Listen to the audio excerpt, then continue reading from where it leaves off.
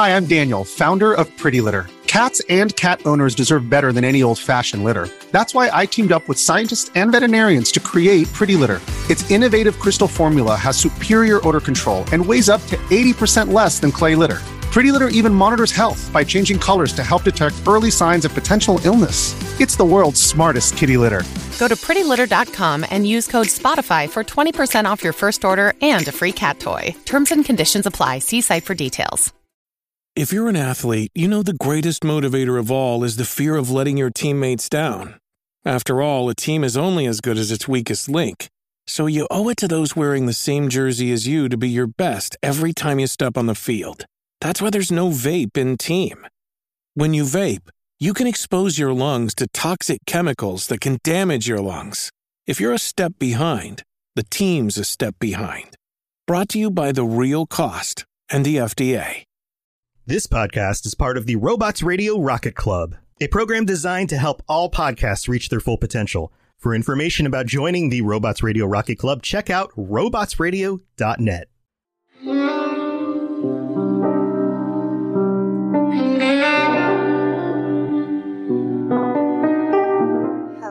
Hello, and welcome back to another episode of Two Girls, One Ship, the podcast where we analyze, rate, and review all that the world of video game romances has to offer.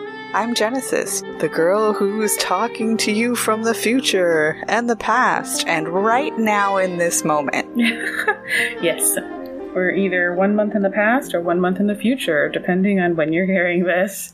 And I'm Bravada, the girl who, after today's episode, really needs to get a Dragon Age tattoo.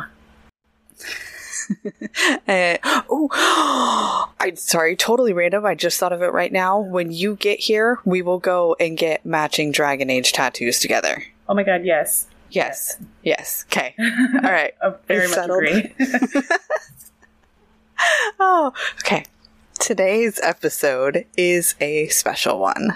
We were blessed with the return of one of our previous guests and gamer girl extraordinaire, Mary Kenny. Mary is a senior writer at Insomniac Games and has worked on some major titles such as Spider-Man Miles Morales and is currently working on the new Wolverine game. If you haven't listened to our first interview with Mary, go check out episode 25. You won't be disappointed. Definitely not. Mary came back on our little show to further discuss her new book called Gamer Girls, 25 Women Who Built the Video Game Industry, which is out tomorrow, July 19th, wherever books are sold. We also did an extraordinary amount of nerding out on our mutual love for video games, and honestly, isn't that just the truth for all of our guests? I don't think we've ever had an episode where we haven't done a tangent in one way or another. It's just part of our world. Mm-hmm. So, without further ado, let's get into this interview.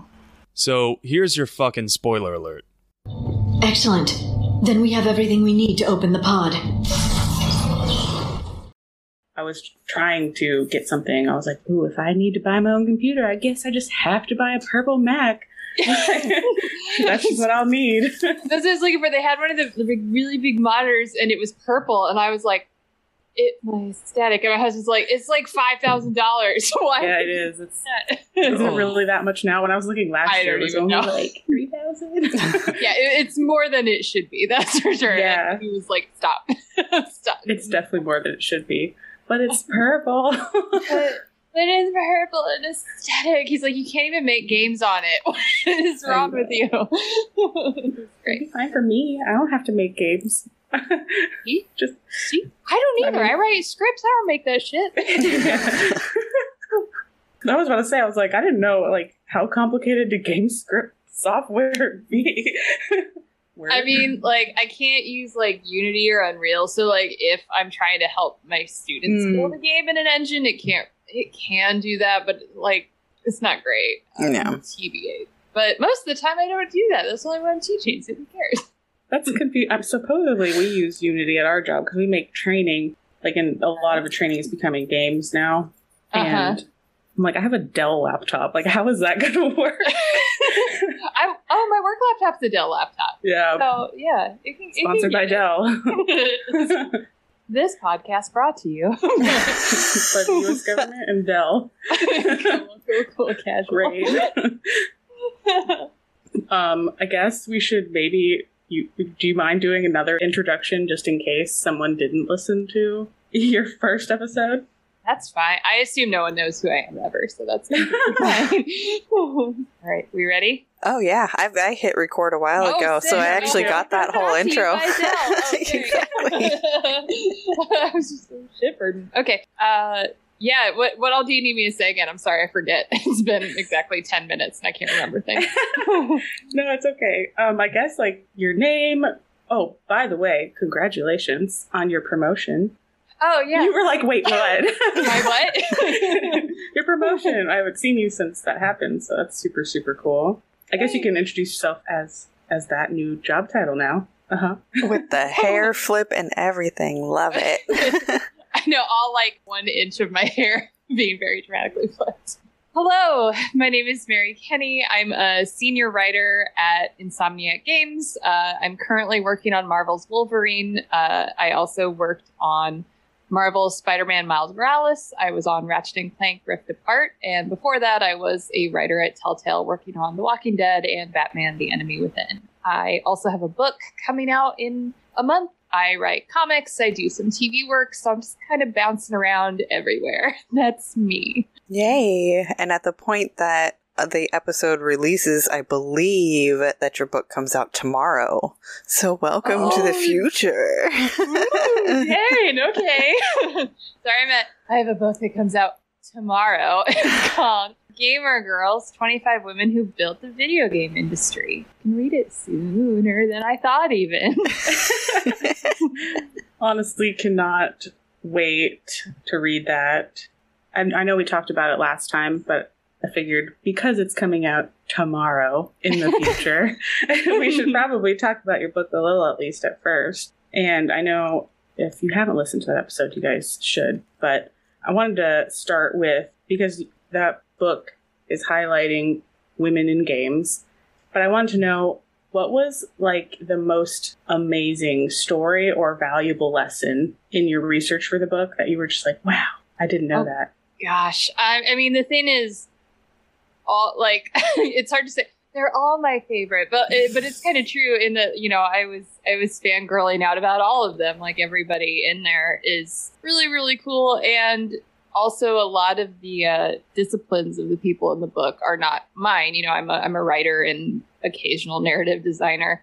And I was talking to programmers and artists and, you know, people from all these different walks of what makes video games. Alanka Doonan, who is a cryptologist, and she is also a game designer. You know, she had all kinds of really interesting stories. She worked with Dan Brown on The Lost Symbol to like make the puzzles make sense. But she's phenomenal. And I'm like, I don't know how your brain works, but I want to write about it. So, you know, everybody was really, really interesting. Just so many different people in this industry. I guess for me, it was probably getting to talk to Donna Bailey, who was the programmer / game designer on Centipede. That was probably my biggest, wow, we're all just trying our best. Like, nobody has all the answers. Everybody's just trying to make the best thing they can. You know, speaking with her, first of all, she's such a kind and warm and thoughtful person. She was one of my favorite interviews. And then also, you know, she came in and she had like a notebook full of ideas, and she read a notebook full of ideas, and she, you know, just talking to her about, I didn't know if this was going to work, but hey, let's try it, felt very relatable as also a game developer, because that's usually what we're doing too. So I think the biggest takeaway lesson overall, though, was that there is this big legacy that I was joining. Like, you hear all the time from people, I think I talked about this a little bit last time, but I'm going to talk about it again. You hear all the time, like, video games are so new, they're brand new, they're the new media, they're, you know, all this stuff, which, you know, relatively speaking, you know, compared to theater or opera, yeah, sure, but they're not that new. We do have this legacy that is over 50 years old at this point. We have developers who've been around for a really long time, and the technology has changed a lot, but the mindset of we want to come in and make something interactive and interesting and gripping is is the same as it was 60 years ago. And so we have these lessons and experiences of people who came before us that we can always look to as part of this legacy of developers. The technology has definitely updated, and it's easier to create a 200-hour game instead of just, Atari Pong, but it's still video game. Mm-hmm. I think it's so funny because I was just listening to this episode of Armchair Expert. That's one of my favorite podcasts, but the most recent guest they had was Reggie Fils-Aimé, who used to be the CEO of Nintendo. And they were talking a lot about the games industry because he just wrote a book too. The name I'm forgetting. I guess we need a fact check also. But they were Dax and Monica, the two co-hosts of that podcast. If you don't know, listeners, I figured you guys do. But and they were like, "Wow, so many people play games." And Reggie was like, "Yeah, it's like a $200 billion industry. It's more than movies and TV shows, like far more." He said out of the world, 3 billion people play video games. Yeah. And so for me, hearing that, it was very validating because I'm like, all three of us, I know we grew up playing games and we love games. And it's always been marketed to us as like this niche thing. Like, oh, you for one, being a woman playing is so rare. And then two, only nerds play games, like hardly anyone actually plays games. Like, that's just patently false. Like, there's no way that's true. It's not true, and I think that mindset partially comes from like, what is a gamer? What is the view of a gamer? And if you see it as, it's first of all, it is a white teenage boy who is sitting in front of a console playing a video game for 12 hours straight. Yeah, probably that is pretty niche. that is not 3 billion people who are like that, but. Mobile games are huge, and most mobile gamers are women between their 40s and 50s. We have, mobile games, PC games, console games. Like, there are so many different kinds of games and so many different kinds of gamers that trying to limit like what a gamer is where I think we get the attitude of like, I didn't know that many people play games. Well, yeah, because you have a very specific view in your head of what a gamer can be, and that's not true, and it's never been true. I think. What's also really important here. Yeah, like they were also shocked to learn that the average gamer is in their 30s. And I'm like, that's me. Like, I'm 30. It's our generation because we're the ones who grew up with Atari, with Nintendo 64. Like, I'm assuming that the average gamer is the one who's grown up playing it and they never stopped. Because that was also something they talked about, is how they have this view of, well, you play games when you're a kid and then you grow out of it. Yeah, that's not true either. Well, yeah, and I like if you compare it to the history of television, it's almost like there came a generation that when they hit their 30s and they had kids, they showed their kids TV shows and they all grew up as a family doing together. That's games now. I know people who are in their 30s who still play and they play with their kids. Like, it is becoming a family thing too. Yeah, exactly. Yep. So yeah. My daughter is 11, and she plays Animal Crossing, she plays Roblox and Minecraft and Toca Life. She's a mobile gamer big time, and then she plays a lot on the Switch. And that's obviously because it's like, I'm a gamer, this is what I did as a kid, so I'm going to show you all the cool things that I did. I'm trying to get her to play Spyro. Oh, Spyro's so good. Yeah. I love Spyro as a kid. I remember my mom, like, she's not a gamer, but me and my twin sister obviously were and still are. And we would play Spyro. And she was always like, I want to be Spyro. Spyro's my favorite. She would get so into everything we were doing, which that's a good thing for all parents to do, I think. And my daughter is only 2, so all she does is take 50 screenshots on my Switch. But she loves watching me play games. So, especially Animal Crossing. But it's fun. I love seeing that because my dad's the reason I like games. I just like it not being this shady thing. Like, it's a hobby. I have to hide it, Yeah. I don't know. No, but, yeah, totally. I think, it's also just people, if you've never been involved or invested in games or just been introduced to it, it can be hard to get in. I think of it, one of my other favorite loves, as you both know because you follow me on Twitter, I'm so sorry, but one of my other major loves is musicals. And I think if you've never been introduced to musicals and you don't kind of know the shorthand of musicals, that like, oh, we have the most emotions, we're going to break into dance. And when we have slightly fewer emotions, we're going to break into song. You know, if you don't know all that, games are very much the same way. It's hard to get into it if you didn't grow up with it.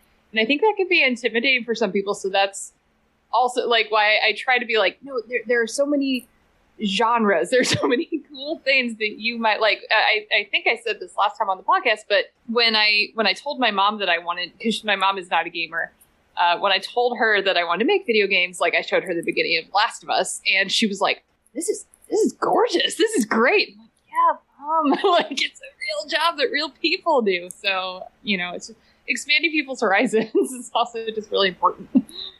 It's about to look even better come September also. Have you seen some of those? Oh my gosh. I was like that. I was expecting like a Mass Effect version of the remastering. I feel like they just went in and were like, let's just remake it entirely.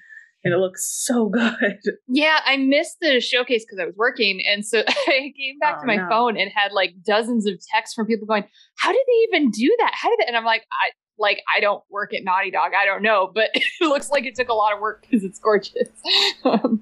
Looks great. But yeah, it's phenomenal. Yeah, that's like on our episode with Pan Am that we just did. The guest we had on, Sam, who's a co-host of the Mass Effect Lorecast. He was saying how, for him, the romance for Pan Am was like the first time he felt like, I am participating in like this movie, but I am the movie. And I thought it was very interesting that he said that was the first time. Because I'm like, that's like my whole thing with games, you know, like it really does feel that way, especially the narrative ones. Yeah, it really does. When I was a kid and we didn't have quite the graphics we do now, let's put it that way. Quite the graphics, quite the animation we have now. It felt like being in a book for me because games were so text heavy then, but like I get to be in the book. But then, you know, the first game that really hit me as like, oh, I'm in a movie or a TV show. Oh, it's me, was Dragon Age Origins, followed shortly by Mass Effect. And I was like, they're in 3D now. They walk around. I'm not having to just read text. Whoa. So I don't, yeah. Yeah. Oh, we're going to come back to Dragon Age. Don't worry. Oh, no. The Dreadwolf announcement came out, and so I restarted the series, and still not okay. I've played it before, and I'm like, it's weird. Yeah. I need them to remaster Origins so bad, because I don't think I have anything I can play it on right now. I'm not sure, but can it be played on PS5? It's on, no, but it is on Xbox. Okay. Yeah. My husband has an Xbox. I'll have to steal it. Yep. Because I haven't played Origins for years, but that one still, I remember them. Like I barely remember Dragon Age 2 because it just didn't make the same impact on me as Origins did. Yeah. Although it's still a good game. Yeah. Before we get too far in Dragon Age, I wanted to wrap up Gamer Girl first. Yeah. Right. I can nerd out. But I just wanted to say, you did touch on it because you are also a gamer girl. Like someone someday will write a book and you will be in it, I'm sure. And I wanted to know, what do you hope to leave? What do you hope someone will write about you? Like in a book like Gamer Girls 2 or whatever, you know? Gamer Girls, the regaming. Let's see. Gosh, that's a big question. I guess, you know, kind of my mindset as a game developer is to tell really good and rich and emotional stories. So that would be nice to have in there. She told stories like that. But also, I think I'd like to be remembered. Gosh, this feels very big. I feel like someone's erecting a statue to me as I say this now, but probably not.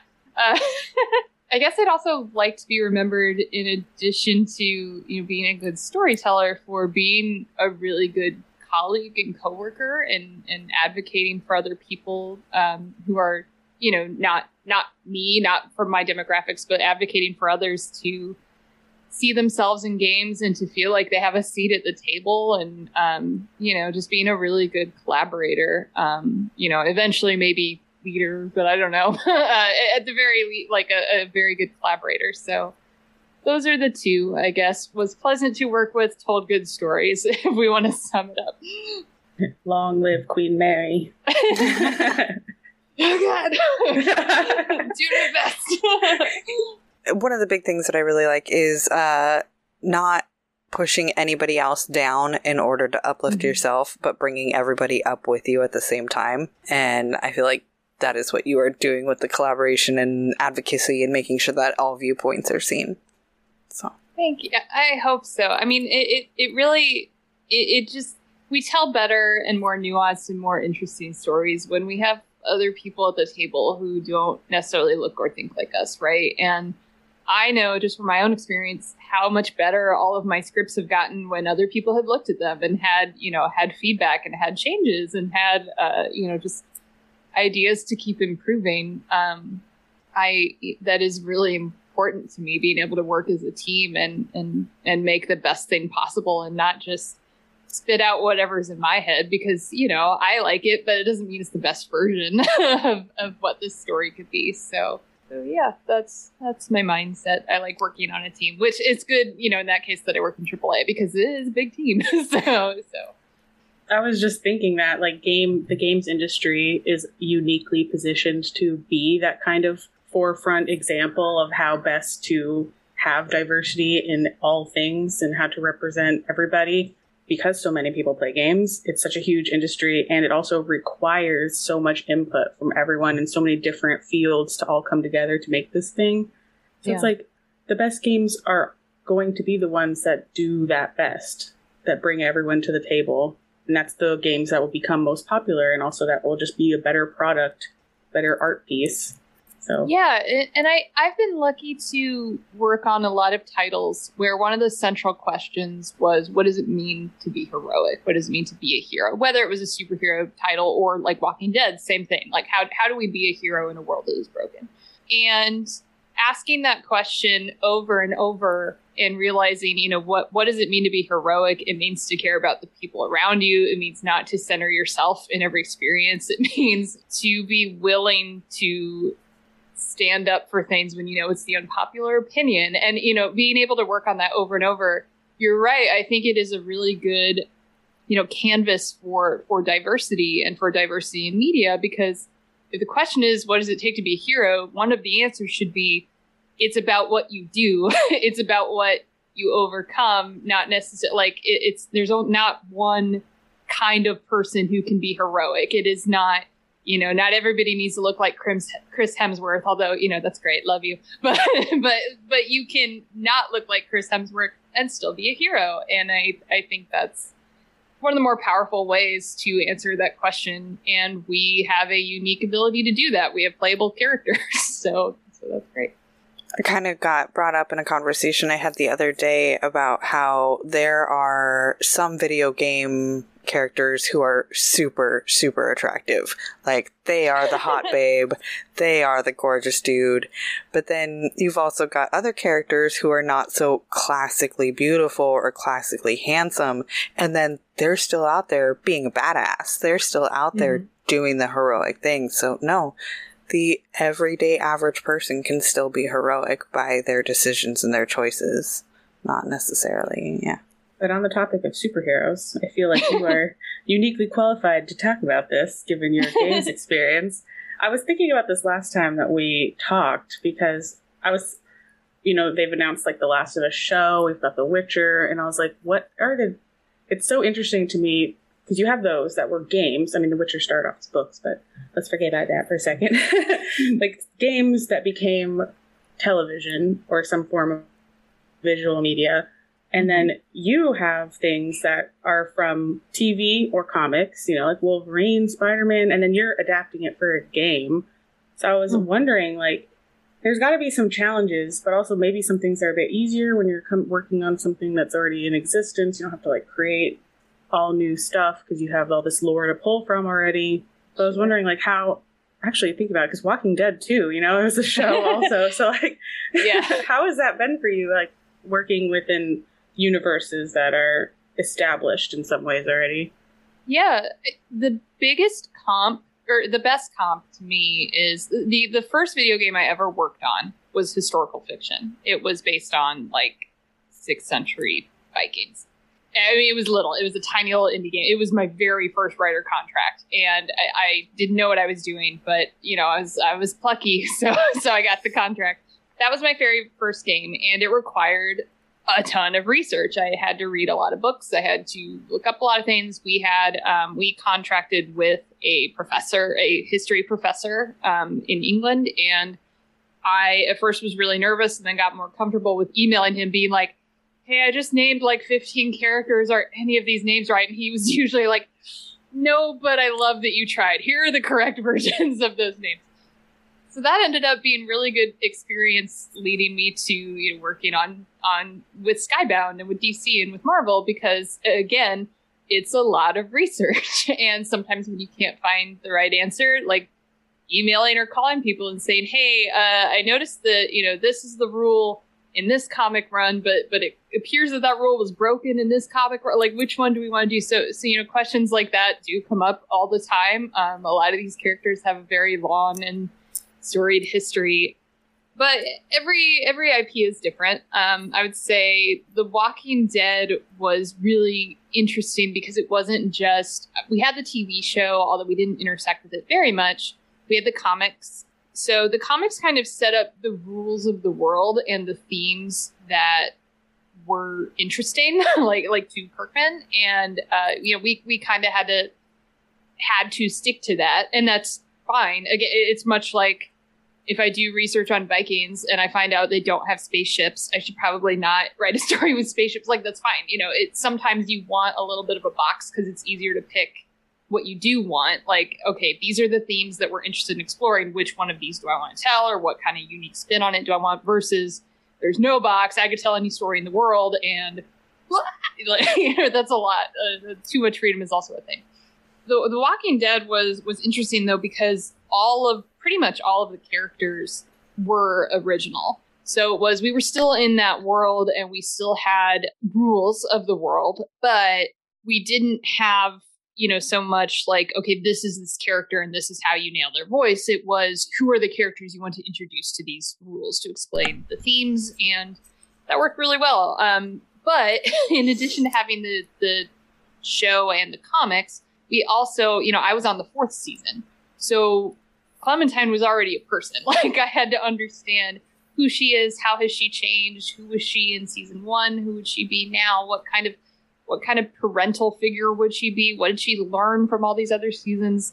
And in that way, it was similar to, later going on to Miles and so on, inheriting a character that somebody else wrote, but really trying to understand not just who is this person, how do they talk, what do they care about? Although also, yes, not just understanding who are they, what do they say, what do they care about, but also what do audiences relate to in this character? Why do they love this character? Why do they hate this character? Like, trying to also wrap your head around that as much as possible is just part of the job. And it's honestly, like, historical fiction is my favorite genre. So it's so similar to the kinds of things that I'm interested in that, like, I'm good. I love doing IP work. It's fun.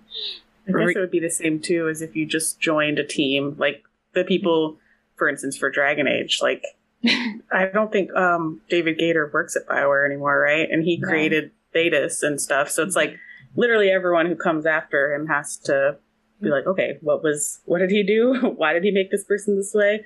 I've heard they have like binders and stuff with all the lore, but that can't be everything you need to know.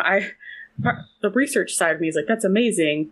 And it's also nice because, like you said, you have to create everything from scratch. It's very overwhelming. But also, you don't want to get something wrong, so you have to do a lot of research.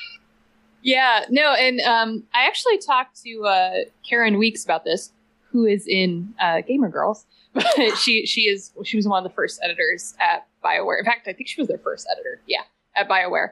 And she told me that they also, they have people who, the editing staff is also devoted to update. They have people who are devoted to lore as well. And I'm like, you would need to be like between Mass Effect and Dragon Age and like, they've built a lot of worlds over there. I am glad they have archivists or whatever they call them. I'm just calling them archivists. But yeah, that's hard. I also got to say, fan wikis, thank God for them. They are so I worked on smaller games. Like when I was a freelancer, I worked on, smaller games, indie studios, like that couldn't really afford to have their own in-house, like we're keeping our own records. And so the fan wiki saved my life because I was like, oh God, I wasn't on the first game. What happened? I don't know. So thank you, fans, and your wikis. Gosh, I know. That's a huge resource for me when I'm doing research for episodes too, just for our little podcast. I can't imagine. I don't know. It must be so cool to be that kind of fan and put that much effort into it. But I'm like, wow, the amount of work that went into this wiki, and they're for all things, like every single genre IP that you can think of. Even the little most. There's this one website called TV Tropes, which I always reference in our episodes. So I'm always amazed. I'm like, this character is so minor, and they're always in there. They're always in there with their own huge list of tropes, and I'm like, who analyzed them? Good for you. Thank you so much. I love it. I've read TV Tropes on a few things that I've written, and there are a couple cases where I'm like, wow, they make me sound way more put together than I was, because it's like clearly they're trying to illustrate this theme with this minor character, and I'm like, yeah, that's totally that sounds right. It reminds me of like AP English in high school when we're like analyzing these books, and I mean all of the authors of those books are dead, right? But I'm like, I wonder what they would say, like when this is the theme of this book and this is why this character did this, and they're like, sure, I just wrote it though. Like, I don't know. That's the joke, right? Isn't it? It's like AP English, and they're like, what was the meaning of the blue drapes? And the author would be like, that the drapes were blue, and like the rest. That's it. Yeah, I definitely feel it. There are sometimes where I'm like, oh yeah, we did talk about those themes. We did talk about that character arc and that turning point and whatever. And there are other times I'm like, sure. I mean, I'm not going to argue with you if you think that was thematic. What up? Yeah, I guess the muses just took me, and I didn't realize what I was doing, but I'm glad you guys saw it. Yeah. I'm smarter than I knew. I guess. And now, let's take a quick break so you can listen to the sponsors of today's episode. Thanks for listening. This episode is brought to you by Reese's Peanut Butter Cups. In breaking news, leading scientists worldwide are conducting experiments to determine if Reese's Peanut Butter Cups are the perfect combination of peanut butter and chocolate. However, it appears the study was inconclusive, as the scientists couldn't help but eat all the Reese's. Because when you want something sweet, you can't do better than Reese's. Find Reese's now at a store near you. Another day is here, and you're ready for it. What to wear? Check. Breakfast, lunch, and dinner? Check. Planning for what's next and how to save for it? That's where Bank of America can help. For your financial to-dos, Bank of America has experts ready to help get you closer to your goals. Get started at one of our local financial centers or 24/7 in our mobile banking app. Find a location near you at bankofamerica.com/talktous. What would you like the power to do? Mobile banking requires downloading the app and is only available for select devices. Message and data rates may apply. Bank of America NA, member FDIC. And now it's time to thank our patrons so much for their continuing support of our little show. Thank you to Captain Shanko, to Apollo, Toasty, She-Cup and Teacup, Meiji Moose, and Stoned Misthios. Thank you so much to you and to all the other patrons on our Patreon. If you're interested in joining our Patreon, the link is in the description. You will have to directly go to that link because, like I've said before, Patreon marked us an explicit content creator. So to protect the children, you cannot search for us. So if you're interested, please see the description. Thank you so much. And now we're back with our show. I hope you enjoyed the ad break. I wonder if that just means that movie tropes or character tropes like that are really a lot more ingrained in us than we think that they are. Because if you're just writing it without even really thinking about it being part of that, then maybe that's just the way that it is. Yeah, I think when you're living in a space long enough, it does kind of become second nature to you. I mean, for example, I'll use Walking Dead as an example. our season leads were really clear with us that like this season is about Clementine and the little boy she's taking care of, AJ. It is about these two. It is about their relationship. Who is she going to raise him to be in the apocalypse?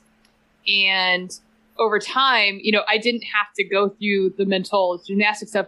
It's about Clementine, AJ. Like it was just second nature at some point. So yeah, I think that does happen when you have really good leads on your project who set really clear standards. One of the other famous ones is God of War 2018, and one of their pillars, like one of their game pillars, I think they had 3 of them, was just father/son. That's it. That's all it was. And that is such a good pillar because it's informing everything you do. That tells us something about writing. That tells us something about side quest design. That tells us something about the art design. That tells us about everything and how we have to make our levels. Like it's really, really good. And I think that's another one where it's like, you don't have to think father/son all the time. It just becomes second nature after long enough. Man, do I love that pillar too. I'm like, God of War. That's one of my favorite things in any media is like the grudging father figure with the child that they may not have wanted, but then they grow to love. You know, like Mandalorian. Like, there's a good one. Last of Us. God of War. Those are always my favorite stories. I love them so much. Gotta love a grumpy dad. Always. Go ahead, Speaking of dad. Oh no! I literally wrote on our notes, we need to gush about Egg Daddy. I know, I got that message and I was like, I'm toast. I'm gonna sweat on camera. I can't wait. You're also wearing a hat that says Daddy. I did that because you sent me that message. I was so hoping that's why. We're going to talk about Egg Daddy. I was like, all right, okay. I'm going to bring the right in. For those of you not in the know, that is Solus from Dragon Age Inquisition, otherwise known as Egg Daddy, because he's bald and everyone just calls him an egg. But also Dragon Age Dreadwolf is dad. But yes, I'm excited for that. I know that we're not going to play our Inquisitors, but I need some closure. I just need to know, like, because my Inquisitor romanced him, obviously. They need to acknowledge that. I need them to acknowledge that in the next game. That's what I need them to do. I love, I don't know why, because this is not true in anything else, but in Dragon Age specifically, I only want relationships that will fail. Because, and Solus is one of them, and at the end of Trespasser, no spoilers, I'm going to try, whatever. But no, spoil away. They know what they did when they come in here. Yeah, Solus and I had our big emotional reunion, and oh my god, it was so sad. And I was like, oh, you're actually a bad boy, and that was nice. But then I, you know, my Inquisitor was basically like, I'm gonna hunt you down and ruin everything, your whole business. And I was like, yes. So yeah, I hope she gets to have her little vengeance quest. And if not, I'll just imagine it in my head. That's fine too. I love that. Yeah, no. I guess I am the minority in this. I kinda get it. The voice is good. I found him attractive in one hat so far that I liked him in. And what was the hat? Wait, yeah. Details. It's the very first hat that you get, or one of the first ones that I got, was called the Gift of the Toque. No, it was like called the Gift of the Inquisitor or the Hat of the Inquisitor, and it's a big, I almost want to call it a pirate hat, but it has flipped up on one side, but it also gives him hair. And so his head is no longer bald. Yeah, I took a screenshot of it because I was like, I'm going to show V this one day when I actually can say that, hey, he almost looks cute in this one. There's also some concept art of him with hair, and it is very aggressive. It's very attractive. Yeah, this is why I told Jen, I can't, what episode was it? Was it Pandam's? Or maybe it was Carrie's, where I was like, I'm definitely demisexual. Like, I need the personality, and that's what it is for Solus. I will never say it's because he's hot in any way, but like, there is something with his dastardly confidence. So... he just carries himself well. I really got to shout out, Patrick Weeks wrote him, and I am not usually into characters that talk down to me. I mean, especially menfolk characters. I'm usually like, you know what? I'm the protagonist. Get off my back. But he just did a really good job of, this is someone who knows his stuff, but also has just a little bit of insecurity in how attractive my character is. So that's great. Love that for me.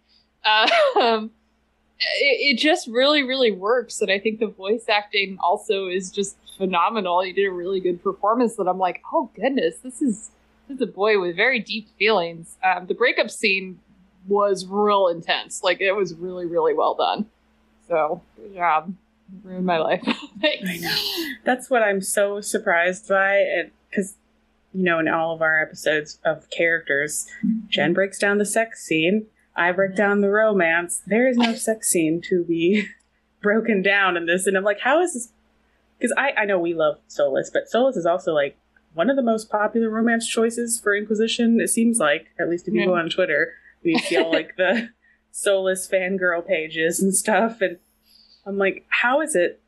I guess that's just a testament to the writing, and the voice acting, because that is a big reason for sure. What's his name? Gareth David Lloyd, I think. Yeah. He's a Welsh actor. Yeah, I went and found him on Instagram, and I'm like, he's got like 2 followers, and he's in a play right now. And I'm like, everyone's sleeping on him right now. One of the 2 followers is me. Yeah, me too. I'm the other one. People need to know you.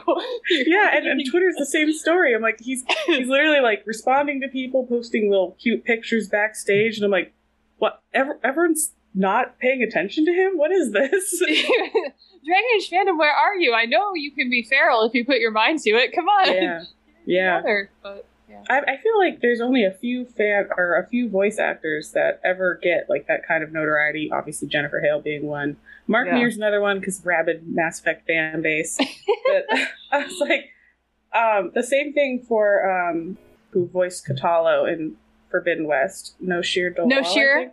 Yeah. Oh my god, I love his voice, and I went on his Twitter. We follow him there, and I'm like, nobody's following this man. Like, you guys. I am so I know Noshir. I worked with him before, and I'm so glad that he is getting such a big moment in the sun with Kotallo, because he's so good. He's a great actor. He's a great I worked with him on Spider-Man Miles Morales because he does stunts as well. Like, he's just, and the first time I met him, we were asking him, like, hey, how do you think, so-and-so character would leave the building? And he just, does a backflip, in the middle of the room. He's like, oh, maybe like this. So he just jumps in the air and does a backflip. And I was like, what? Human bodies don't do that. What are you doing? It was bananas. So he is such a skilled actor, so good at, I'm just really happy for him. And Kotallo is a great character. Like, when he showed up, I was like, oh, shit, yeah. You're badass. I've said this before. I'll say it again. It's the voice. He's literally covered head to toe in paint. And I saw, oh my gosh, Jen, the Solas picture. Impressive. That is, yeah. The hair is terrible. That's the hair that it puts on everyone. It's so weird. I don't know what's going on with that. It looks like a helmet. A cap? Like a jaunty cap? I don't know. When he gets the one that looks like a beanie or a toque and his ears just stick out, I'm like, I can't put him in a hat. I need to not. I know.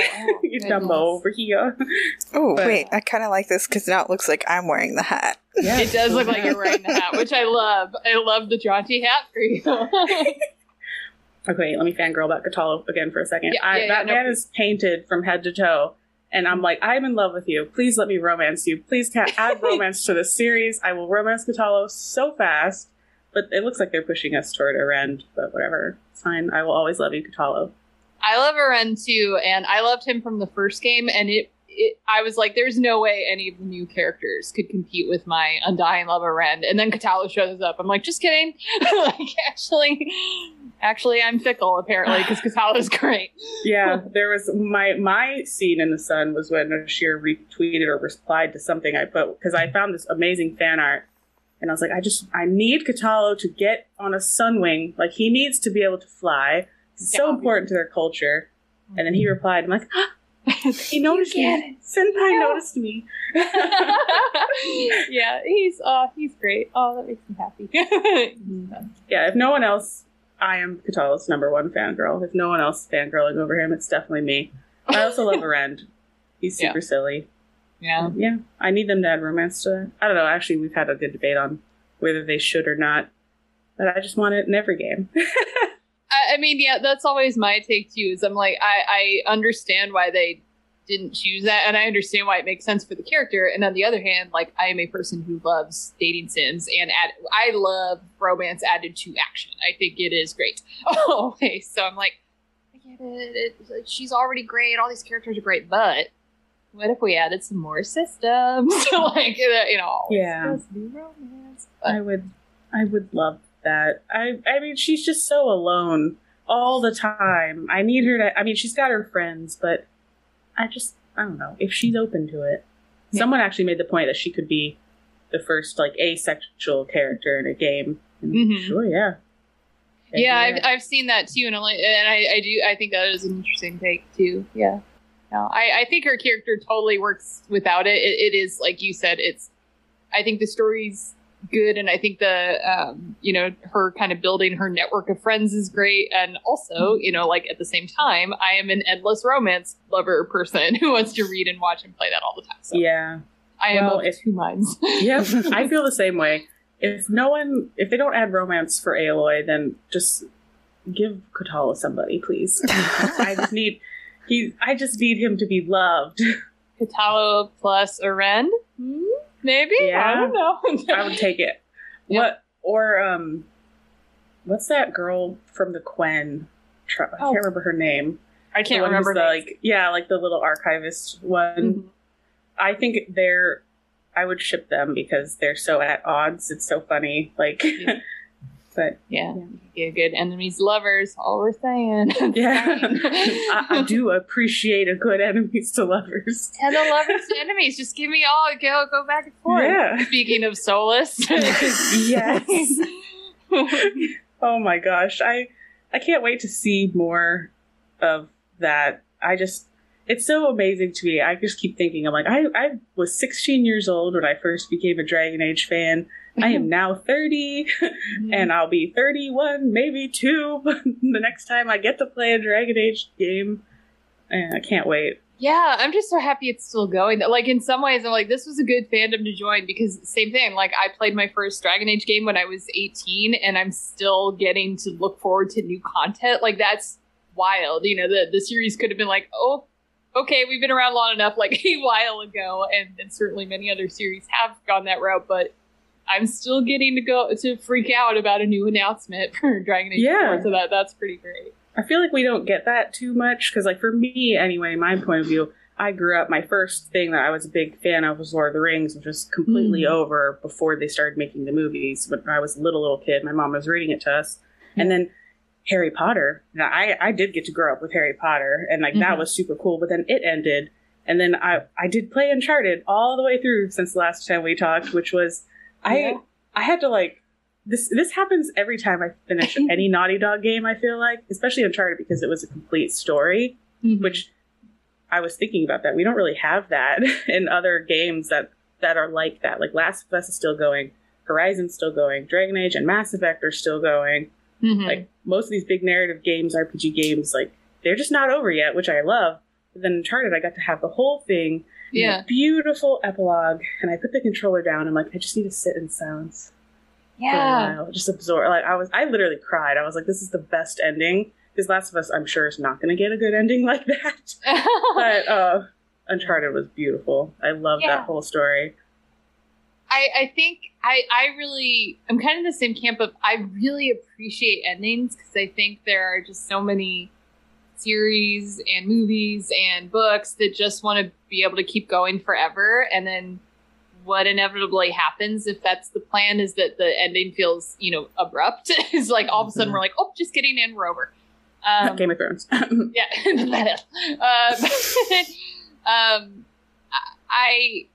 One of the things I really appreciate about Mass Effect, the original trilogy, is like, even though we have more Mass Effect coming, and we had Andromeda, which I really liked. I really enjoyed Andromeda. The original trilogy is a story. It has an ending, and that just feels nice to know that, like, okay, Shepard got an ending, and it's over, and this is the complete story. And it's, I think you're right. We don't always get that in games, but when I do get that in a game, I'm like, ooh, this feels good. I got to, even we didn't know we were getting The Last of Us Part 2 at the time, but like when The Last of Us 1 ended, it felt like, okay, that is an ending. And, obviously we decided to build on it, and that's totally cool. But it's always nice when a game feels like it ended. Yeah. I mean, I'm sure there's a lot of people out there who think Last of Us Part 2 doesn't exist, and they'll just take the first one. I don't personally get that. I thought the second game was amazing, and it ended really sadly. So I hope the third part is gonna go back up into the happy place, maybe a little bit. But man, it was beautiful. Yeah, the ending. The ending fight of The Last of Us 2 is one of my favorite final boss fights I think I've ever seen. I think I know we fangirled about this last time for sure. Yeah, we did. You're right. We can do it again. I'm not gonna do it again. No, because it's literally the most amazing. I remember you said that the Uncharted 4 chase scene was one of the best scenes you've seen in a game too, and that was like, yes, bombs going off, cars everywhere, fire, guns, and then The Last of Us Part 2, just two women stabbing each other in the ocean. Yikes. Yeah, I think, going back to our original point, ooh, wow, Wayback Machine, it really shows the breadth of what games can do, right? Like we were saying, there's a lot of different genres, and that different people are going to get into it for different reasons. Are you more into two women sadly stabbing each other in the ocean, or are you into explosions? We have both. Both? Both? Why not both? I like both. Yeah, I'm into both. I'm definitely into both, because sometimes it's that's something we've talked about, me and Jen, on this show many times before too. It's games are one of the best ways for catharsis of emotion, and they have this wonderful Thanksgiving platter of just, what do I feel like? Do I want to cry today? Okay, I guess I'll play The Last of Us Part 2. Do I want to be super happy? Okay, I'll play Animal Crossing or whatever. It just depends on your mood, and that's something we also talk about with relationships in games specifically, not just romantic, but especially romantic, is you can experience things like, maybe I'm really sad about something in my life, but I choose to cry over Thane dying instead of, you know what I mean? It's a good way to express that out. Yeah, it also, one of Christine Love has talked about this a lot. She is a fantastic game designer and game writer and all around person, from what I can tell. We've never met, but very good games critic as well. Christine Love has written about one of the games that she created was Lady Killer in a Bind, and has talked about games can be, kind of a safe space to explore things that you wouldn't want to in real life, because you have the ultimate, kind of safe word is you can turn off the video game, right? And I know I talked about this last time. I've talked to multiple people who Mass Effect helped them realize they were bisexual, helped them realize that, and I think that is also a cool and powerful thing for an interactive medium to be able to do. That is neat. I know it certainly helped me kind of put words to what I was feeling. So, thank you, Liliana, I guess. Oh my gosh, I know. Me and Jen were joking about that a while ago. We were talking about, this isn't a game, but I was talking about True Blood. I'm like, when you have Eric Northman and then also Pam, because that show came out when I was a teenager, and then Cyberpunk, Judy, perfect example of that. I didn't play Mass Effect until I think it was after Dragon Age, so I was already in the Navy, or maybe I was just before. I don't know. But for me, I'm I don't really have a label, but I'm just I love being able to just choose and go off of how I feel and not have any pressure. In the outside world, growing up, if you were doing that with real people, there'd be a lot of consequences to that behavior, maybe, or you'd have a lot of judgment, or you couldn't do it at all, even if you wanted to, depending on where you are. So it's a good thank you, games. If for nothing else. Yeah. Yep. No, it's like I said, I just started Dragon Age Origins over, and it is all, I'm like, oh, look, I have two perfect cinnamon rolls. Alistair right here and Liliana right here, and they both think I'm the bomb diggity, and I can't break their stupid little hearts. So, yeah, bisexual experience. There it is. Right. Yeah, you're like, who do I choose? I can't. They both love me. New idea. Can you have a throuple? Like, we would make an amazing throuple. We're all kind-hearted, but no, they get real spicy in their jealousy conversations. They're like, the other one is really sweet and nice, and you're being horrible. And I'm like, I know, thanks. Oh, You got it. Great. I don't think I've ever done the confrontations in Origins. I should go back and watch those. They're awesome. One of the things I was talking to a friend of mine who works on Elder Scrolls Online the other day. So like she has also worked on a lot of like conditional dialogue and dialogue options and things like that. And obviously I did at Telltale, and we were just talking about, you know, kind of the depth of Dragon Age Origins role playing system and how there are so many jealousy conversations. There are so many. There's a system. If you lie to Liliana about the jealousy confrontation, she gets angrier and angrier. She's like, I know you lied to me last time. Like, that takes a lot of forethought, because obviously you have to program all that. It has to happen on certain triggers. Like, it's really well done. They really put a lot of effort into making the companions feel real and like they were adjusting to you. And I obviously am a fan. And I'd kind of forgotten about it until I just went back and started playing it again. I was like, oh yeah, I can ruin their whole lives depending on how I play. Yeah, it's for me, my favorite was when Alistair starts to get real snarky when you choose Zevran. And I'm like, wow, I would have never guessed that was a part of his personality, because you don't get to see that side of him unless you do that. But it's just cool. It's like this little Easter egg of douche canoe Alistair, you know, making snide comments. I've never romanced Zevran because Alistair's my favorite video game romance of them all, so I can't not do his romance. But I've watched my friend, the same friend, romance Zevran, and I thought it was really interesting how Alistair kind of took on this brotherly like attitude of like, she's my best friend and you're dating her and you suck. And he like confronts him in outside of conversations with you. When he's just walking around talking to Zevran, he will be like, what the hell are you doing, dude? It's great. It's a really good system. Oh, yeah, that's cute. I was talking about when you flirt with both of them and then choose Zevran later on, and then Alistair's like, ooh, doesn't like that, clearly, because you played with him, you know? Oh, yeah, no. Yeah, I totally know what you mean. But even if you don't romance him at all, then he becomes like a brother who is like, I'm looking out for her. And you can go to him and be like, cute. Could you relax my dude? This should be interesting for sure, because I already have my next 3 games all planned out for like what I'm going to do. I'm going a full male run, and so I'm going to be a city elf rogue male city elf rogue in Origins, and going romancing Zev. So that should be a big change with my relationship with Alistair, because one, not a romance option for a male warden, and then 2, romancing Zev, who he doesn't really like. So this should be interesting.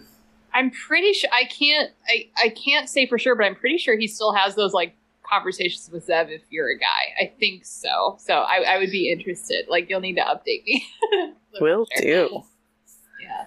No, yeah, I'm still trying to figure out who in this run I'm going to be into in Inquisition. I keep telling myself I'm not going to romance Solus in Inquisition, but like, I know I'm lying, so. Don't romance Blackwall on accident. I'll never forget that. Oh, you accidentally romanced me? Oh no! I guess I didn't tell you this. Yeah, no. I started a new playthrough of Inquisition last year, actually. And I was like, I'm gonna romance Cullen, and then I'm like, nah. I'm so bitter towards Cullen because you get such a good ending with him, and it just makes me mad that you don't get that with Solus, because like, you literally adopt a dog and get married to Cullen, you know? Yeah. It's just ridiculous how... It's funny. You feel that re-Solus. I feel that re-Alistair, because he's my favorite. And I'm like, why did this blonde Templar get the girl and the dog? And, and he didn't. The blonde Templar in Origins did it. Yeah. I mean, in Origins, when I found out about the whole hardening Alistair thing, I was a Dalish rogue elf, and I didn't harden him, so I just restarted a game as a noble human to be his queen. because I didn't want to be his mistress. Like, even if you did harden him. But yeah, that's the only way you can do that. But in Inquisition, I was feeling flirty. So I was like, let me just flirt with everyone. And I didn't realize that Blackwell, you literally talked to him like 2 times. And then he's like, I love you forever. And that's like his soft lock. And you can't romance other people until you break up with Blackwell. And the lock scene is on the parapets of Skyhold, right when you get there. And, like, it's a cutscene, and he's just all, I'm not good enough for you. You're just the best person ever. And you're like, flirty, no, that's not true. And then I think you kiss him. Maybe you don't kiss him. I don't know. I don't remember. I blacked it out. and then I go talk to Solas. Because I'm like, hey, Solas, time to have our kiss dream haven scene, you know? And the dialogue option comes. I'm sorry. If you can hear my demon child, I'm so sorry. She's playing with her demon dad. Child. Okay, she makes hilarious sounds. And then the scene in Haven comes, and the dialogue wheel pops up, and the little love icon is not there, like just to initiate the kiss. No. Like, what did I do? And I googled it, and it's like, you've now romanced Blackwall. Oh no! Like, I flirted with him 2 times. You know, that is so very. clingy. That's very in keeping with the Wardens, though. They're all like that. Alistair, Anders, they're just like, oh, you were nice to me one time. Love me. And I'm like, okay. All right, guys. Yeah. And just for shiggles, I went and watched, like, his romance video. Because I'm like, well, my best friend Eileen, who I talk about all the time, she was like, you should just romance him. Like, you've romanced Solas so many times already. Like, you know what's going to happen. You might as well. And I watched the romance scene for Blackwall, and I'm like, it's not as good. Like, it's just as short, but not as good. So, I don't know. I've never romanced Black. I have a soft spot in my heart for Blackwell. I know, you know, your mileage may vary on every character ever written, but I've never romanced him. So, you know, caveat there. But, like, I have such a soft spot in my heart for I'm living a lie type boys. So, the second he was like, hey, guess what? I'm living a lie. I was like, say more. Yeah, I mean, I like him as a friend. Like, I just like him as a friend. I'm not gonna romance him. But and then she also told me to romance Iron Bull because that's canon romance. And Jen also, I don't know if you've watched that video, Mary. I sure have. It's such a good blend. It's another Patrick Weeks character. Like, this guy, fucking Jesus, just all these romances. Too much. It was it's such a good blend of it's really, really funny and it's also so sweet. It really got me. And it's BDSM done right. It's representation. It's and the thing that always, like, shocks me, like, gets me, is when my player character is naked. I'm like, dude, that's my boobs on the screen. And dude, that's my boobs on the screen. Oh my god, that should be a slogan. Oh, put that on a hat. Put that on merch. Really need to get on merch. Our other motto is, what is it? Tits, tats, turians, and tangents. Yeah. I love it. I would buy that t-shirt, like 50 copies of a t-shirt. I don't know. What are they called? We've been planning to do merch for so long, but we just need to find the time. Both work full-time and have children, and then this is also basically a full-time job at this point, too. Yeah, no kidding. No. So fun, I'm glad Iron Bull came up because the first time I played Inquisition, he's my romance, and I was playing a sweet little soft boy elf, and I was like, this Canary Man is going to snap him in half like a twig. Like, he is not going to make it. But he did. I was really proud of him. So, good job, guys. Oh my gosh. The Cullen lines in that romance scene are just, I was cracking up. I was dying. I love it. Josephine killed me too. She's just staring. I was like, oh my god. It's really good. It's such a good scene, such a good character, and I hope he comes back for the next one. I'm very intrigued about, because I heard it's going to be in Tevinter. Dorian should be there, hopefully. Zevran should be there, hopefully, because Antietam Crows were featured in some art, and Solus is obviously going to be there. And then Wrecking Fools. Yeah. I've heard tell of a non-binary character being in there, which is super cool. Mm-hmm. I just love it. I can't wait. I need it now. But also I'm glad that I have time to wait because I was so excited for Horizon Forbidden West and I got through that game so fast. And I'm sad. I'm like months of waiting for like 5 days of intense gaming. Yeah. The wait is worth it.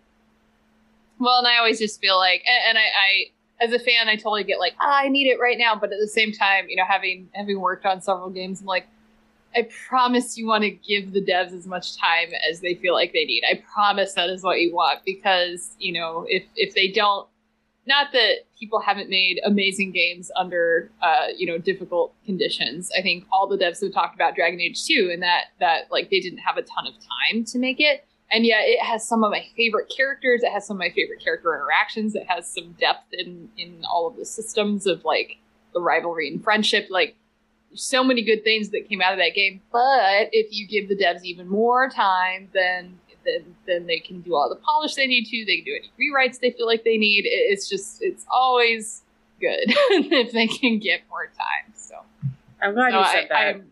I've heard so many people complain like, oh, they pushed the game again, because that's like really common. You know, they'll announce a date and then it gets pushed. It's like, but you want that to happen though? Like, there's so much burnout. I feel like that's all I see a lot of people talk about on game dev Twitter is like, oh, crunch time here, burnout there. And it's like, that's not what we want. Like, you guys are crafting artwork, you know, like it's literally a piece of art. We want it to be the best. You're pouring your hearts and souls into it. So like, we're privileged to get the end result whenever that is. I'll be patient. Yeah. And I mean, it's anyone who has made games can tell you that most video games are held together with rubber bands and dreams. And that's, I mean, there's so many different things in a game that can break at any given time. And, you know, if you really want innovative games, then you're going to need to give devs more time sometimes because they might come up with a really brilliant system. And then we put the system in the game and, oh, it broke all 8 of our other systems. So, you know, we need time to iron things like that out. And when we don't get that time is where you tend to get, oh, this feels exactly like all the other games they've made. Well, yeah, because we didn't have time to even try to think of new systems, let alone implement them. So, you know, to me, dates getting pushed back is often a good thing because it means we're taking the time we need to really polish this and make sure it feels good. Because at the end of the day, like, whenever we get Dragon Age 4 or any other game, like that's it. You know, we have the product now. So either we get it a year earlier and, you know, maybe it's buggy, maybe it's not finished, maybe et cetera, or we get it a year later and it's beautiful and polished and great. Like, it's, you know, now we have the thing that they wanted to make and that we wanted to receive and everybody wins. So it's a little later. Yeah, like Cyberpunk is a cautionary tale, you know? That's what happens when they get rushed and are forced to do stuff faster than they should have to. And like they still managed. I mean, I don't know. I know there was so much hate on that game when it first came out, but I did play it at launch, and yeah, it had some bugs. But like for me, I guess it's because of the type of gamer I am, and I think all three of us are the same. Is like I want the story mainly, and like that was amazing, and it's still amazing. They've ironed out some technical stuff, but story's still great. It's awesome, and now I can drive easier. I don't crash as much because I don't know what they did to change the controls, but it's way better now because I just picked it up again. But yeah, I love that game, and we just need everyone to be patient. Okay, just be patient. Just chill, y'all. Every time I get sad when I go on like Twitter for Dragon Age or Mass Effect, and you just see all these people like, I lost faith in BioWare because of Anthem and because of Mass Effect Andromeda, and it's like, no. Andromeda's a good game. I don't know why everyone's hating on it, first of all. Like, and I didn't play Anthem, but I'm sure it was fine. Yeah, whatever. I don't. Do you want? I guess the question I would ask is, do you want devs to try to, you know, swing for the fences, or do you want them to play it safe?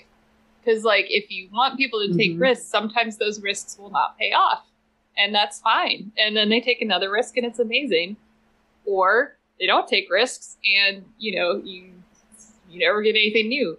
Those are kind of your options there. So yeah, like you want some boring, standard, basic stuff, then make everyone too afraid to try something new.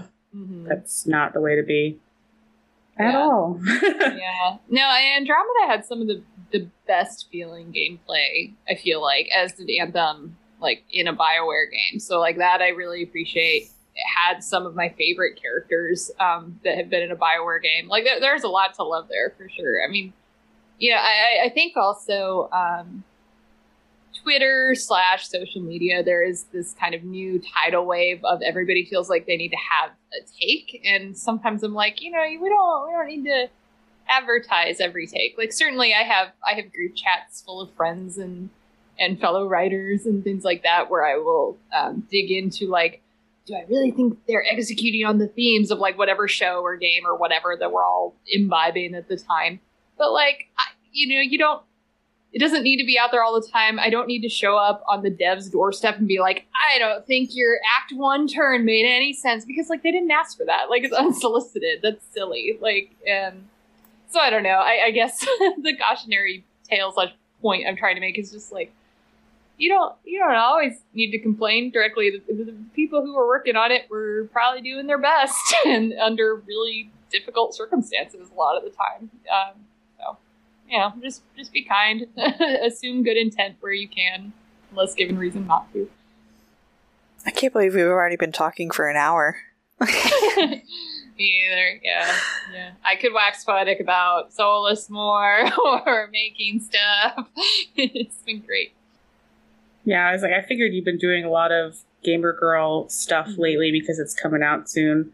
Yeah. So I feel like for our podcast, we always just like hearing personal experience and takes and stuff because, I don't know I'm not sure how often you or other people in the games industry get to talk about like how you feel about stuff or you as a fan, I feel like a lot of interviews are usually geared more towards like, how is it when you're writing this? Like, what are you working on next? Yeah, no, I am usually asked about what I'm making, not what I'm enjoying. That is very true. Which is fine. Like, that's not a complaint. Yeah. I know you can't say much about it though, so I mean, right? Like, there's no point really for me. That's most of it. Is like, what are you writing right now? And I'm like, secrets. I don't know. Nothing. I'm writing a scene where two characters interact. They talk to each other. And then there's like 8 million headlines that are like, Mary Kenny says characters talk, and it's a whole take. It's a whole situation. But no, I mean, obviously back in the Dragon Age, churn as I will be till I die probably. But also just started the Quarry, which is great. I really liked Until Dawn, so not surprisingly, I'm really liking it so far. So that's it. That's what I'm doing right now. I need to play the Quarry. I see all the Let's Plays on YouTube popping up, and it's like the Quarry Part 5, and I'm like, what is this? This game looks really cool. I haven't even looked into it yet.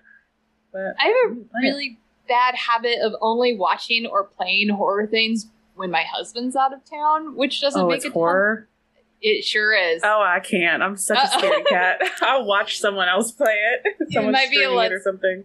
Yeah, I don't know what I watched Tommy at Phil House when he was gone at night. I was by myself.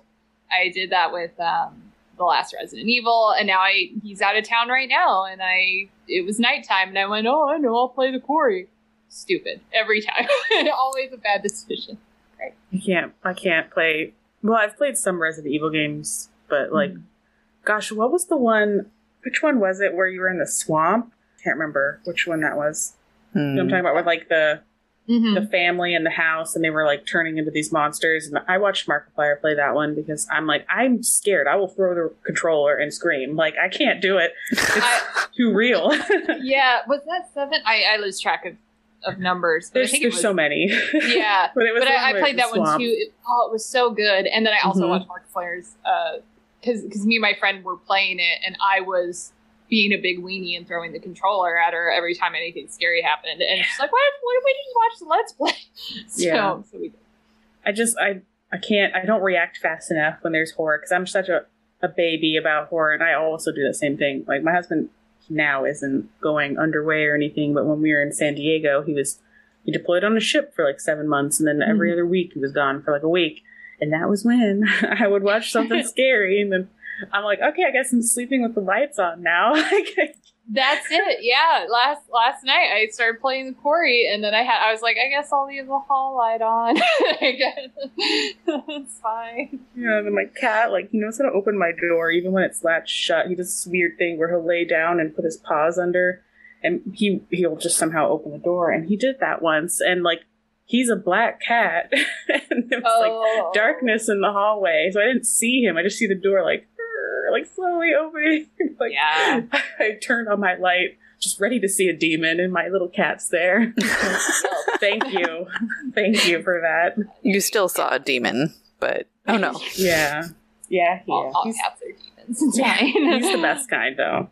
I feel like that's my Catholic upbringing. It's like I always, every time I see like something happen, like it's a ghost or a demon, like I don't know, I don't want to know. I don't even believe it anymore. But like that's my first thought. It's not like just a house settling or something. Nope, it's a demon. Like I don't know. Yeah, same. No, I was also really raised like very much in the church and everything. So I'm like, here Satan comes. I'm like, you don't believe in Satan. You relax. I know. It's just ingrained. Apparently, I don't even remember what podcast I was listening to that was talking about that brain science of things that like you're taught as a kid are so embedded in your brain you can never really unlearn them.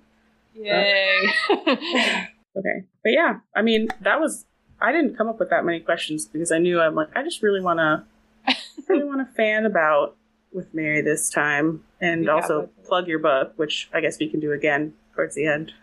We nailed it.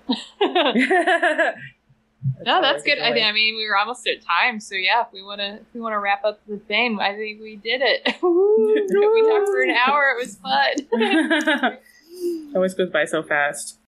Oh, yeah. What? I remember. I think you said this on Twitter that you're going to get another Dragon Age tattoo or something that you were thinking about. What were you thinking about getting? Well, so hold on. It's not all my fault. I would just want to put that out there because I've got the Redcliffe one. But then my tattoo artist, who is evil, just kidding, he's the best, was like, look at all the space I left. So we can add to it if you ever want to. And I was like, why would you say that to me? Because now I'm obviously going to have to. Duh. So I'm thinking about getting the Hero of Ferelden Tarot because I really like that it has half of the like Ferelden heraldry and then half of the Grey Warden heraldry, and the colors are really intense. So I was thinking about getting that like right there, the tarot card. And it would hurt a lot. I looked at it recently and I was like, that's a lot of color. Have you ever tried lidocaine lotion for tattoos? Because I did it for this one. Yeah. And I didn't feel... Well, I did feel at the end because it wore off. But for like 45 minutes, I felt nothing. And it was amazing. I only recently learned about it. So I have 8 million tattoos and I had never heard of it, never thought of it. And then one of my friends was like, well, why don't you use lidocaine, you silly Billy? So I used it for this one. And I was like, where have you been all my life? Double-digit tattoos is so much better. Yeah. That's the only way I can, I think this is my biggest tattoo. And it took an hour and everything else is itty bitty. So for me, I'm like, my Dragon Age tattoo that I want to get at some point somewhere is just a little royal elf fruit because I don't think I could sit for any longer. Oh, that would be so cute. And also, that's my favorite nerdy thing is something only someone who knows would know, you know? Yeah, you know immediately. Yeah. My, it was the same friend who works on Elder Scrolls. She has a huge Dragon Age tattoo and I'm so jealous of it. It's gorgeous. It's on her thigh and it's it's one of the Alluvions, and then it takes the art from one of the tarot cards of somebody kind of holding their face like they're in extreme pain and they're next to it. It's beautiful. It's beautiful, really heavily shaded thing, but it's her entire thigh, and I was with her while she was getting it, and her muscles jumping around, and it took forever, and I was like, oh my god, this is gonna be worth it, but I hate this. Yeah. I hate My husband has 2 thigh tattoos and half sleeves on both arms. And I sat through, because I was still in college back then, and just doing homework for that 9 hours we're sitting, and that's... Yeah. And my other friend has this huge Harry Potter tattoo, on the lower part of her waist and her thigh. It's Hogwarts, and there's Hedwig, and it gets pretty close to some lady bits. And she said that was the worst part. It's like her pelvic bone, you know, like. Oh, I'm sure. I'm just like, I can't even imagine. I'm like such a baby. I remember this was my first tattoo, and I think it took like 15 minutes. Oh my God, where's the camera? There it is. And I didn't know what to expect, and I felt fine. I was like, ooh, this hurts. And then it ended, and then I almost passed out. Because I don't know what it was. It was like the adrenaline, I think, finally came down of the pain. And then it never happened to any of the other ones after that. But just the first one, I don't know why. I have like 9 tattoos, and the one right there on the wrist was my most painful. Like that one sucked. It hurt. Yeah. It's like your tendons are right here, you know? Yeah. Oh, yeah. I got this one, and then I had to go to work. Is that like Claudia? What? Oh, no, it's not. It looked like a Claudia design at first. Oh, I used to have a... What I know, I used to have a Claudia ring though, but now I have a wedding ring, so yeah. But I got this one like on a Saturday, and then it was when I was back. I was a journalist, and on Monday I had to go and type a bunch, like a whole story, and I was like, no, it was horrible. It's just like my wrist resting on the keyboard all day, and I eventually like went to the bathroom and I got a bunch of paper towels, like wrapped it around, so it just like it looked like this horrible injury. And my editor comes by, he's like, "Are you okay? Do you need to go home?" And I was like, "No, I'm fine. I'm just dumb." Like, don't. It was great. It was good. Yeah, someday maybe I'll get that. I don't know. I haven't. Once we moved here and then COVID happened, so I haven't looked at any tattoo studios out here. And then we're moving next year, so maybe when I end up where we're going, I'll find a tattoo artist. I'm like, please put a royal elf-fruit somewhere. I need my most favorite game represented somewhere on my body. Would you get it in color or black and white? Color. Yeah. I want color. Because like the royal elf-fruit's a little bit purpley, and I would definitely want that, you know. But I don't have any game tattoos. Just one Harry Potter one and one Lord of the Rings. Yeah. Says I am no man in Tengwar. Because I love it. Yeah. Nerd. No, I've got obviously some words, but I got the 2 Dragon Age ones and then the Walking Dead one. Now I have a musical one. And from what musical? From Hades Town. Oh, on the poster. It's beautiful. But yeah, I have 3 video game ones planned. I just don't know which one I want to get first. I've already emailed all the deets to my tattoo artist, and he's like, "Sure, but what order and when?" And I'm like, I don't know. I don't know. I love them all. Do it all at the same time, but without pain. Thank you. Can you just like teleport them onto my body so I don't have to sit for hours? We just time skip me actually getting them. That would be cool. I know. Like, why don't they have just like general anesthesia for tattoos? Just put me under the whole time. Yeah, 100%. Yeah. If they're willing to do that to like clean my teeth or whatever, why can't you do that to give me a tattoo? It takes way longer. I know. I didn't think I had a high pain tolerance either, but like this might be TMI, but like I had a breast reduction last year and I had this big old scar because I had a thing open up and then a new skin growth, and I'm doing like laser therapy to help the scar. And they gave me lidocaine lotion because they were like, it's gonna hurt. And so I put it on. I do the saran wrap trick to make it last longer. And then I take it off right before she does it. She does 2 lasers, one IPL, which is like light beams. It just feels like air puffing on you. And then the CO2 laser, which is like a tattoo needle, basically. And they need a vacuum to vacuum up the smoke from your skin burning. It's like, and then I didn't feel it at all. And she's like, wow, you're really, like, you have a really high pain tolerance. Most people, like, I need to actually do injected lidocaine, and they still can only handle the lowest setting of this machine. And I'm like, what? I don't have a high pain tolerance. Yeah. Crazy. It's really fast. It feels the parts that I can feel, because some areas I don't get enough with the lotion. It feels exactly like a tattoo, but on my boob. Cool, fun. It's not great, but it's like not horrible. At least it's so fast though. Like it's literally a minute and it's done. So I'm like, I guess that's better than a tattoo because this was an hour, you know? Yeah. It's just interesting the different parts of your body and how they react, because I feel like people have asked me a lot, like, what's your most painful tattoo? And I'm like, I don't really know because I block it out. I have no idea. Probably all of them. But I would have thought, like I said, the thigh would be pretty easy, because, it's just meaty. It's not on the bone. And then I saw my friend do it, and I was like, that sucks. I hate that. Like, when we're on the bone, nothing's jumping around, nothing's moving. Like, it's fine. Yeah. So, I don't know. Said his thighs hurt, but also he's got some that gets really close to his elbow, and apparently that hurt really, really bad too. And I have a friend who didn't even get a tattoo finished because he couldn't handle like the elbow pain. Yeah, I want to get one, but the artist asked me like, do you want to go like on the bone, on the elbow? And I was like, I don't. I think I'm just gonna leave that part naked. We can fill the rest in that little naked circle. That's fine. That's okay. It's like the little patches on a sweater, except reverse. Yeah, I just want to look like Mr. Rogers, but with tattoos. It's fine. I think now we've hit all of the topics. We've definitely talked about tits, talked about tats, had a lot of tangents. Should we bring the Turians into the... Oh, we talked about Mass Effect a little bit earlier, too. So we've hit all the topics. We love us some space chickens. Space chickens and sad elf boys. It's great. And horny bulls. Sure. Yeah. Well, I guess before we go, do you want to plug your book one last time? And how our listeners can reach out to you on Twitter, where we can find you, all those things. Absolutely. Yes. Okay. So, Gamer Girls, 25 Women Who Built the Video Game Industry, comes out tomorrow. You can find it, I mean, really anywhere books are sold. you can probably find it.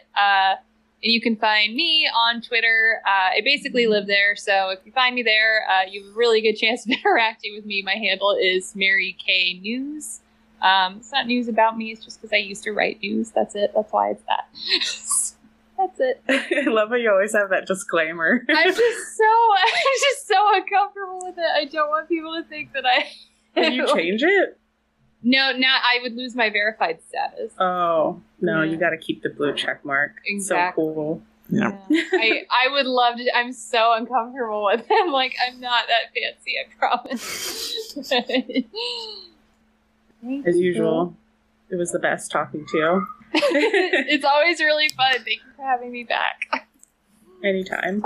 Anytime you want to just fangirl, let us know. The answer is always. Because I'm going to be in Dragon Age Land for months now, right? It's going to take me a while to get all the way through. Like, I've been playing Origins for a month, and I just got out of Lotharine. So, like, I'm going to be here a minute because I'm so busy. So, yeah, feel free to reach out anytime. Fangirl about it.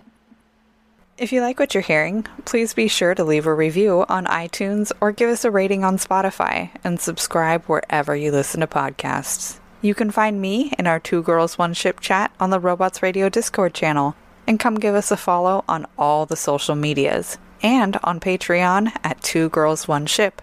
Links to those are in the description.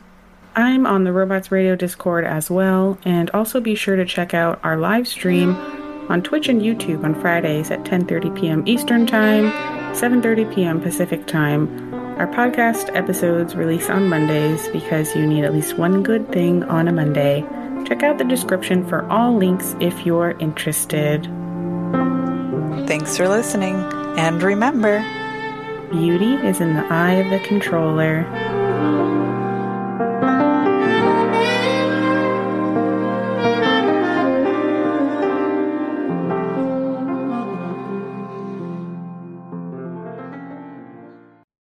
Ever wanted to be a content creator but had no clue where to begin? Come join me as I sit down with content creators that have already faced the challenges you're up against, as they discuss the tips and tricks that help them be successful. Here on The Content Creator's Guide, available wherever podcasts can be found.